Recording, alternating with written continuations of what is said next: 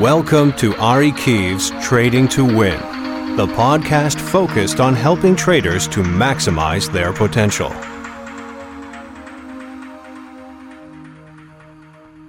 This book it couldn't have been timed better. I had no idea that we were going to have the meltdown that we had in July and August, the credit crunch, the disaster in subprime mortgages and so forth. And there are any number of hedge funds that have gone out of business, and a lot of people are getting redemptions, and a lot of people are questioning their ability. And if you're one of those, I feel for you and I understand what it's like.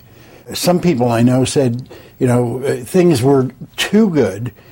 People were making too much money, and there was inevitably going to be some crisis in the financial system, although many people couldn't predict where it was. So it's interesting that I was writing about stress, not anticipating this, but recognizing that in all my books I've talked about stress. Stress is part and parcel of life. And it's very much part and parcel of being a fireman, a policeman, a soldier, and a trader or an investor, because the markets are continually changing. They're highly volatile. They're unpredictable. There's a tremendous amount of uncertainty. And every day is a new day. And it's very much like riding a roller coaster.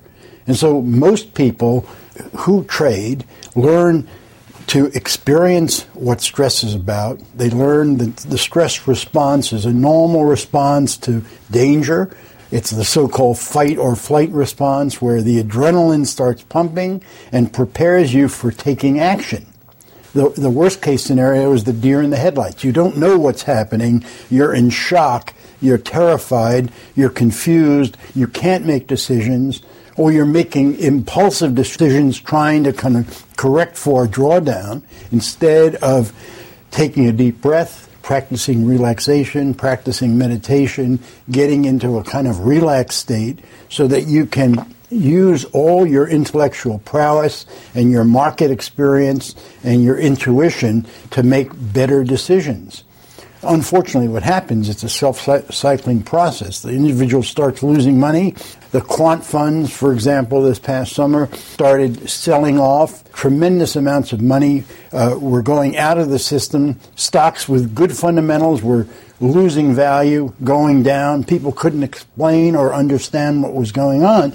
And what happened, they oftentimes held on out of fear, as opposed to saying, well, maybe it's time to start paring back. Maybe it's time to take a second look. Maybe it's time to wait until this crisis passes. Those people who'd been preparing, those people who'd had stress practice or meditative practices, relaxation practices, who were able to use visualization and other such techniques, were better capable of handling this.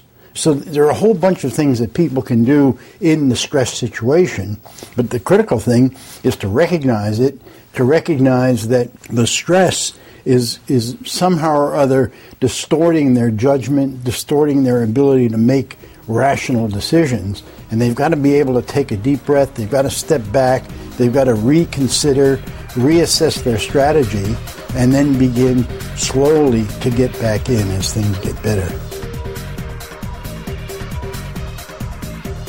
Dr. Ari Kiev is an internationally respected authority on the psychology of trading.